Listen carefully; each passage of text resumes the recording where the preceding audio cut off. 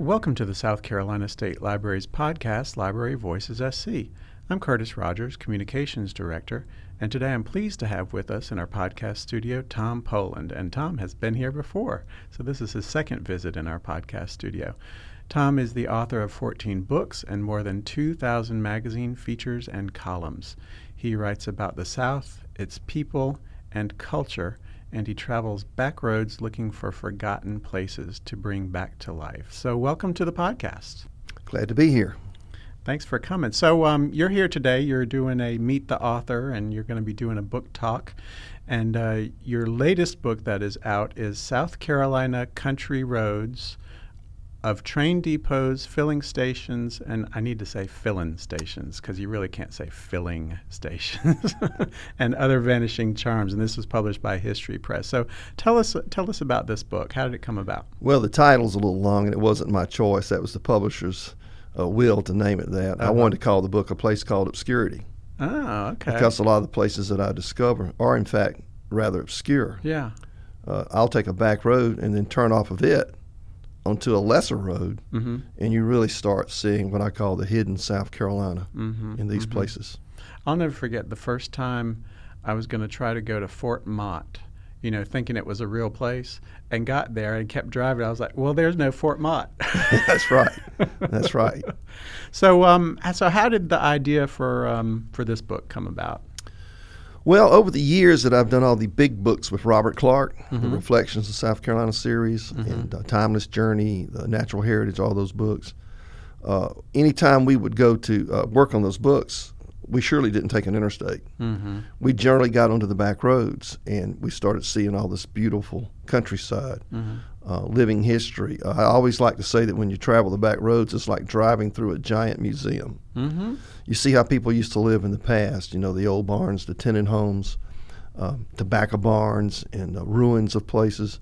And I found it fascinating. And then 10 years ago, a paper asked me to start writing a weekly column for them, my hometown paper, for free. I said, okay, I'll do it for a year. That was 10 years and 577 columns ago. And did they ever pay you? No, but others do. But here's the thing about it. I started looking for subject matter, and it revealed itself to me, the back roads, because that's what I travel a lot. And then about 6 years ago, I renewed my interest in photography and got a really decent Canon camera. And I started taking photographs of these places, and the next natural thing to do was to pair the photographs with my words. And now that one little weekly column I did in Georgia has spread to about 40-something newspapers. Wow. Yeah, and people are fascinated and have a great love for the back roads. Well, we chatted a little bit about photography and my interest in photography, and I'm glad you said Canon and not Nikon, because I'm a Canon person too. Yeah, Canon. So what kind of camera do you shoot with? The Rebel T5. Okay. Yeah. My ambition is to get a little bit nicer camera, but I'm looking at the T7i to maybe get. Yeah, it'd be great. We'll see. I actually have a nice lens that's more expensive than the camera. That's the way it goes usually. Exactly. So tell us about your process. Like when you thought about this South Carolina country roads, what's your process like? Do you actually, plan a day trip or plan, like to be gone a whole week and you're investigating different areas, or? I do a little bit of all of this because right now I'm about to wrap up a book called The Last Sunday Drive. Oh, okay. Vanishing Southland. And I'm planning a week along the North Carolina-South Carolina border next week to capture, interesting places off the beaten path. Some days when I'm caught up on all that I have to do, I'll put an old-fashioned paper map out, turn my back, and put my finger onto the map, and wherever it lands, that's where I'm going to go on my next trip. You're kidding. And that's how I discovered there's a place in South Carolina called Promised Land. It's over near between Greenwood and McCormick, which is near where I grew up. I grew up on the Georgia border over there. Okay. So the process is random, and the process is sometimes planned. But what I tell people in my talks to do is plan you a back road route to an interesting area you've never been to, but don't be shy about taking a road that you have no idea where it goes, because you'll come out somewhere where you are, and you'll see some fascinating things along the way. Well, would you describe this book as kind of a guidebook? Is it a place of locations that you want people to visit, or is it more of like you're trying to archive their memory? More like archive their memory. The classic Carolina Road Trips book that I did before this is like a guide to 63 places you can go that are not tourist traps. Yeah. This is a meandering, wandering exploration through the back roads. Okay. I tell people, don't be in a hurry. What's the hurry? Take your time and enjoy, the drive. I always tell them your blood pressure will go down and your gas mileage goes up. That's true. That's right, because you're not speeding down some interstate trying to get away from 18-wheelers. That's very true. I was recently coming back from Hilton Head, and I-95 was just backed up for forever, and so I got off, and I want to say it was Highway 21 that took me up through to Orangeburg. That's right. And I'll tell you, it was the nicest drive. Oh, yeah. I mean, I was completely calm, and, the scenery was beautiful. Just like one time I remember going, I think I was coming back somewhere from the Low Country, and I decided to come up 321.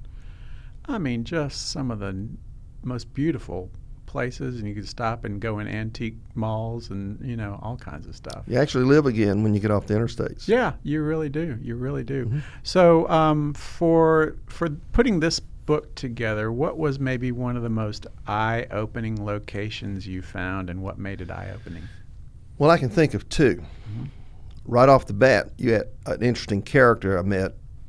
I'm going to get a little literary on you here now. Go right ahead. It wasn't a person. Uh-huh. It was a town called Edgefield. Okay. Edgefield, South Carolina. Home of 10 governors.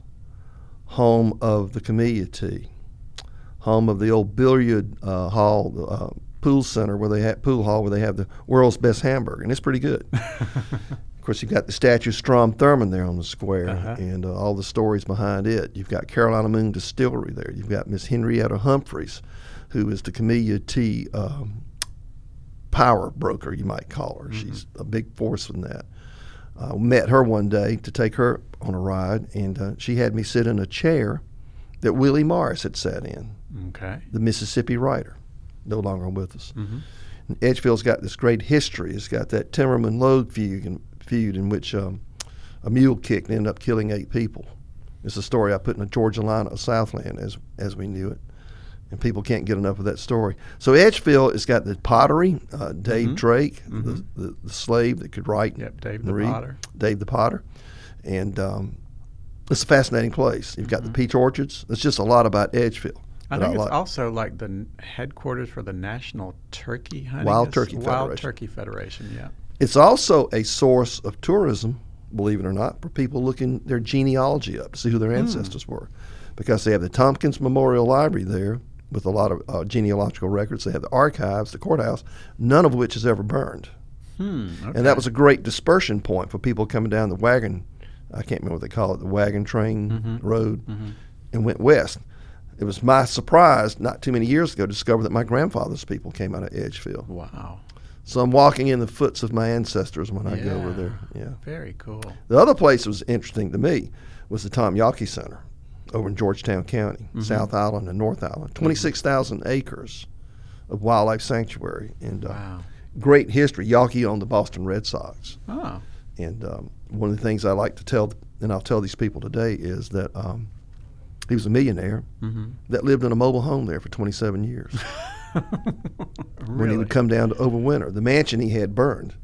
He and his wife put up a mobile home to live in temporarily. Well, at least it was it a double wide at least? No, they called it a mobile chateau. Okay. It wasn't a trailer like we might think about it. It's stark. It's not much to it, really. But can you imagine, like, one of today's Silicon Valley millionaires living in a mobile home? I don't think so, but he did. Yeah. That's funny. What about some other individuals? Anyone else that stands out in your mind who was particularly interesting? Well, there is a gentleman I wish I could have met. He's no longer with us. His name is Harold Peoples, Yemassee. He created a place called Harold's Country Club, which is a really great restaurant that in the 1930s, it was a Chevrolet dealership. He bought it and made it into a garage. And then I suppose, people being social creatures, there was not a lot going on in UMSC back in the day. Mm-hmm. And they started showing up on Thursday nights with covered dishes for potluck suppers. They'd move the cars out of the bays, put up tables, and it went so well, they said, well, let's do something on Friday night. So they started doing shrimp baskets and hamburger baskets. And then Harold said, well, I'll cook steaks on Saturday night, but I'm going to charge you a little bit. And so a cult following kind of restaurant evolved out. It's Hollywood's discovered it. Dennis Hopper rented the place for 4 days. You're kidding. No, to shoot a scene for a biker movie. Oh, wow. And I went in there on a Friday afternoon on my way to Tybee Island. There's one truck in the parking lot. I said, well, heck, nobody's here. I walked in, and the bar was full. Really? I said, I've walked into Andy of Mayberry's place. There was Floyd the barber. There was Otis the drunk. They all walked there. They were all sitting there watching a NASCAR movie that I think was a replay because it was a Friday afternoon. And no one, I don't know, there are races on Friday afternoon. That's great. It's a great place, wonderful place. And Harold was a great supporter of the children in the area, baseball, softball, and things like that. And so when they lost access to a field they were able to play on, he built them one himself. Wow. He was an umpire for a lot of the games. He was very supportive of them. And after every game, the public address announcer would say, well, there's another game in the books. Let's all go to Harold's Country Club for a cool one. And that's how it got that name. And when you walk into the place, you'll see rules all over the wall. Really? Don't sit on the pool table. Clean up your table. You will pay for every steak you order. And if you broke one of Harold's rules, he would evict you from the country club for forever and a day. Really? Yes. You would never come back. Well, if you came back with your hat in your hand, he would readmit you to the country club. It burned, and a lot of what made it so unique, the radiator hoses, the fan belts, oil cans, car parts that were all over the walls were lost. And when they rebuilt that portion that burned, here comes the community with old car parts. Really? To restore that ambiance that it had as a car great. Dealership and a garage. Were you able to get any images of the before and after? I didn't have any before at all, but I've got plenty of photographs of it. It is a neat place. That's very cool. The one thing that did stand out to me there I thought was out of place was a digital jukebox. Really? Yes. Huh. Digital. It's probably too hard to find one of the coin-operated. One of the old Wurlitzers or whatever. Right, yeah. right. But it's an interesting place. Very interesting place. Sounds it. One of the things as we're talking that's popping into my brain is, since you've been all over the state, what do you see as differences in the regions of the state? Because we've got the low country, we've got the upstate, we've got the PD, what's the old 96? Old 96. District. And what are the kind of differences you see in all of these areas when you visit some of these rural locations? Well, I think a lot of it's tied to the agrarian lifestyle that was prominent there. Like in the PD, you see all these old tobacco barns. I got a tour of some tobacco barns over there that have been turned into, one has been turned into what you call a party shack. It's got a pool table. Yeah. It's got a bar. It's got a big flat screen TV so you can watch football games there. In the western part of the state, you see a lot of old cattle barns and things like that. In other areas of the state, you'll see a lot of cotton fields and the barns there and all. And then, of course, the terrain is flat like in Darlington County. You can see forever. Yeah. But over in the old 96 district, as you go up around Calhoun Falls and Abbeville, the land is very hilly. And so you get more of a surprise factor there. You'll come around a curve or top a hill. For example, I can take you to the only Sea Rock City barn that's ever stood in South Carolina. It's still standing. Wow. How long it'll stand, I don't know. It's on Highway 28 between McCormick and Abbeville, about 4 miles before you get to Abbeville on the left. And it's beautiful. You don't see anything like that on the coast. So it just varies. Some of the themes are the same, though. Abandonment, neglect, ruin. You see a lot of ruins. What was left of old homes and what was left of old barns. Chimneys standing alone, old home places that are gone. Yeah. It's places like that that I always stop and poke around. And I have to trespass sometimes to do what I do. But I usually get away with it. You ever have anyone running at you with a shotgun? Not yet, but I had two fellows at one place. I think it was in the back of their mind they were going to mug me. Oh, really? I was able to get out of that. good. Yeah. That can be tricky. A lot of what you're describing reminds me of that movie Fried Green Tomatoes. You know, you're kind of out in the country, and you're in an area that, you know, was thriving at one time, and now no one's there. And if anyone is there, then they're the last one or two people left. You hit the nail on the head. I can tell you a place that's got these old steel truss bridges, like you'd see in Fried Green Tomatoes. Mm-hmm. Mount Carmel, South Carolina. Okay. Where's that? What county is that in? It's in McCormick County. Okay. And it is a ghost town. Really? It was a thriving 1880s railroad town. Wow. And then the automobiles and vehicles came along. Mm-hmm. The Depression came along. Mm-hmm. There was a fire. Someone knocked over a kerosene lantern, and about 12 buildings there burned. And wow. The upshot of all this was that people left the town. Mm-hmm. My great-grandfather lived there. Mm. I take a lot of people on tours. A lot of people ask me just to take them with me. Mm-hmm. We want to go with you on the back roads. Sure. I took a photo club from North Augusta, the Chicks That Click, to Mount Carmel, and they loved it because all the churches are shuttered. Mm-hmm. They've been neglected for years. They're not active. Mm-hmm. You see all these Victorian homes and beautiful old Southern homes that look really in good shape when you consider no one's lived in them for decades. Wow. There's one furniture store there, McAllister's. I understand does well. But when you go to Mount Carmel, you're really stepping into the past. Mm-hmm. Mm-hmm. And it's a place that I go to every chance I get, just to drive through, if nothing else. That sounds fascinating, and you'll have to let me know next time you're doing a photo tour, because I might be interested in going. I'll take you along. I'll take you along. Are all of these communities you've been to, have you seen any of them that have gone through a little renaissance or a renewal? Well, I think I've seen that. Yeah, you go to a lot of little small towns, and you can see where they're trying to gussy themselves up a little bit, you know. Mm-hmm. And sometimes I think it's kind of counterproductive. Mm. My hometown in Georgia is a small town, and over its history, for whatever reason, it's let go of a lot of its historic buildings. Some have burned, some have been torn down, and there's this desire to look modern. Oh, yeah. Like you're with it, you know, Mm-hmm. and I think it's counterproductive. Mm-hmm. I was touring Fountain Inn last week. I spent 2 days with good people at Fountain Inn. We went to an old grist mill. Okay. Really neat grist mill. And the gentleman I was walking around with, they said, you know, isn't it something that we'll pay good money to go to Europe to see all these old buildings, and then we come back to our own towns and tear everything down. Huh. That's an interesting Very concept. ironic. Yeah, It really is. But yeah, I know the Municipal Association of South Carolina, they work with smaller communities, I think, to, you know, like downtown redevelopment and things like that.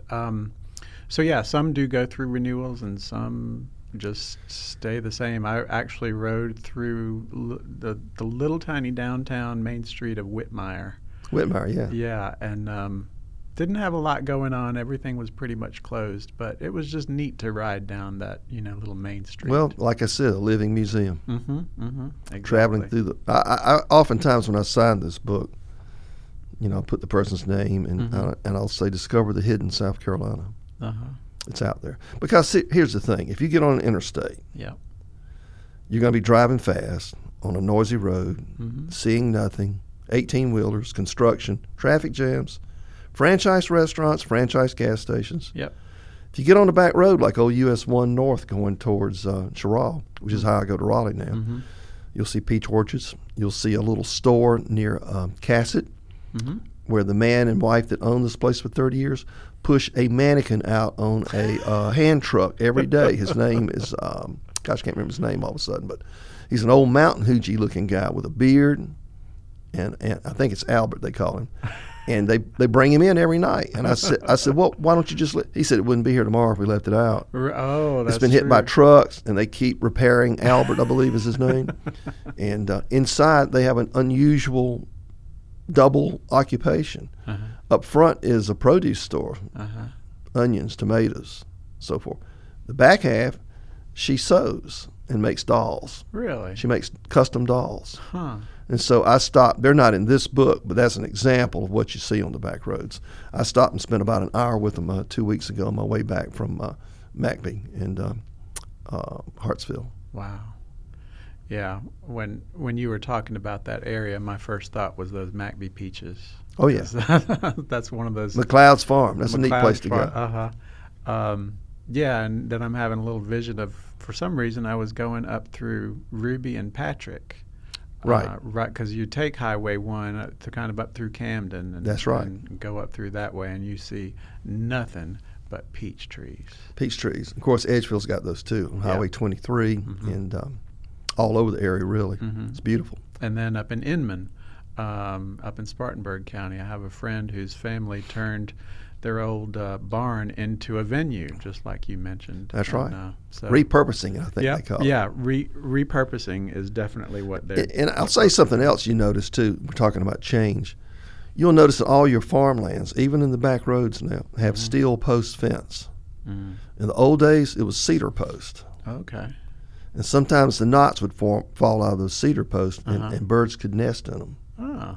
And of course, you see the steel gates now everywhere you go. So change is creeping into the rural areas. Mm-hmm. And I know some change is good, but I really enjoy those old barns and those old fence posts. Oh yeah, yeah. Great for photography, definitely. Definitely. What is it, and this is kind of a loaded question, but what is it about these rural vanishing settings that you think pulls you in and pulls other people in? Is it nostalgia? You know, that's a good question. I was giving a talk at Pawleys Island in the Movable Feast Literary Luncheon, which is a great event. And a lady from the north, she raised her hand, and she says, "Just why are you so hung up on the back roads?" And I thought to myself, and I said, I bet she's from a place where all she sees is concrete, cement, asphalt. And I thought about it. I said, well, that's a good question. And I said, I've got a good answer for you. Because where I grew up in rural Georgia, that's all we had. We were back roads. There were no interstates. I said I could go to one end of the county to see my grandparents or the other end of the county to see the other grandparents. And I would see tenant homes, barns, old farmhouses, hay rakes, rustic tractors, white-faced cattle. That's what my granddaddy called Herefords. And it was the land I grew up in, so it just feels natural to me. Sure. And it's soothing. It's really calming to get out in that sort of countryside and just cruise around as slow as you like. If somebody gets on my bumper that's in a hurry, I pull over because I'm looking and I'm going to take photographs. So I'm sort of on a mission. Right. One of the things that just popped into my head was, have you ever been in a very rural location and you talk to someone and they're giving you directions and they give you the kind of directions that are turn at the sleeping dog, or something that only a local would know? Go down to the red barn and take a left. When you get past the fish pond, take that next road to the right. Exactly. Yeah. Well, that's how you find everything. That's right. Oh, that's funny. So, since this is Library Voices SC, and we're all about libraries and literature and all the great things that libraries do you have any kind of interesting library-related story? Yes. I like going again to Edgefield because the Tompkins Memorial Library is a really unique environment, and it's an old library. You go in there and you get that feeling that you're in an old place, you know. And, of course, I've given a lot of talks there. I gave one there Sunday to the Preservation Association. All right. So that was an interesting experience. I did come across an abandoned house that had a study or den, floors collapsing, an old clawfoot tub sitting over there in the bathroom. It had a library in it, and the books were still there and toppling out of the shelves. Really? Yeah. I want to go back. Wow. Check that out again. That was just what I call a self-made library. It wasn't a real library. I've had great experiences since the book came out with libraries all over the state and their interest in this kind of subject matter, which I appreciate. And that is one thing that, we need to mention, that you're available to talk to friends of the library group. You're, can do all that kind of stuff. I'm on the South Carolina Humanities Speakers Bureau, too. Okay, great. Wonderful. Yep. So you mentioned about, it's called the Last Sunday Drive. That's your Last Sunday next Drive, book. Vanishing Southland. Okay. That's my title. Now, who knows what the publisher's going to do to it? They might put one of these sentences on there a mile long. Right. We want to make sure we, getting lots of sales. Well, it's more a description than it is a title, the way some people do things. I guess that's the way it is in the search era, Google and all that. Oh, yeah. Yeah, definitely. So you've got that coming up, but what other kind of projects or events do you have planned for maybe the coming months? Well, Robert Clark and I have a new book coming out this fall from the USC Press on Carolina Bays. It's a 6-year, huge investment of time we put into that. 30,000 miles across 3 states, North Carolina, South Carolina, Georgia. It's one of those big books that people will say, oh, we love your coffee table book. And I'll say, well, it's not really a coffee table book. Right, yeah. So coffee table books are about kittens, horses, and Corvette Stingrays. Exactly. This is a book about culture, history, natural areas, and things like that, And for folks who don't know, tell us a little bit about what Carolina Bays are. Well, Carolina Bay is, first of all, a landform that no one in science has got any consensus on as to what really formed it. There's a theory that's fairly well accepted, the oriented wind and wave theory by Kazarowski, who did his work here at USC. They're elliptical-shaped depressions in the coastal plain from New Jersey to Florida that are oriented northwest to southeast. So they're all parallel, which gave rise to a theory that meteorites came in and a bombardment created them. But what's really fascinating about them is they hold water, seasonal rains, some on a temporary basis. So the waters come and go, and this allows salamanders, amphibians, frogs to have breeding grounds free of fish that would prey on them. And so you have this wonderful collection of animals and plants that are just fabulous. They're beautiful places. Pond cypress swamps, grassy savannas, sand rims, Venus flytraps, for example, in Horry County live in Carolina Bays and some other areas beyond them. But pitcher plants, alligators, the range of life is astonishing there, and most people don't even know they exist. You see one from the road and you think, oh, it's a swamp. You fly over it, and all of a sudden you're astounded to see all these elliptical depressions that just line up in rows, very similar, some overlap even. So we've had a lot of fun doing that book. That's amazing. And has there been a lot of other? When was the last book maybe that came out about Carolina Bays? 1982. Henry Savage of Camden, South Carolina. USC Press published it too. All right. So it's kind of time for an update. This we think will be the most comprehensive book ever done on the Bays. And we make the point up front, Curtis, that we're not scientists. We're not biologists. We're not even naturalists. We're just a photographer and a writer team that's covered these things for 30 years. We've probably been in as many bays as anybody I know. Wow, that's amazing. Yeah. Well, I think everyone's going to look forward to that, and they're also looking forward to checking out your latest book that came out last year, and that's South Carolina Country Roads of Train Depots, Filling Stations, and Other Vanishing Charms, published by the History Press. So thank you so much for being with us today. Always great to be back. And thank you to our listeners. You can find Library Voices SC on Podbean, Stitcher, and TuneIn Radio, or add us on your favorite podcast app. Our podcast website address is libraryvoices.podbean.com. We love hearing from our listeners, so send us your comments and suggestions for future topics. Library Voices SC is the official podcast of the South Carolina State Library. So until next time, this is Curtis Rogers. Thanks for listening.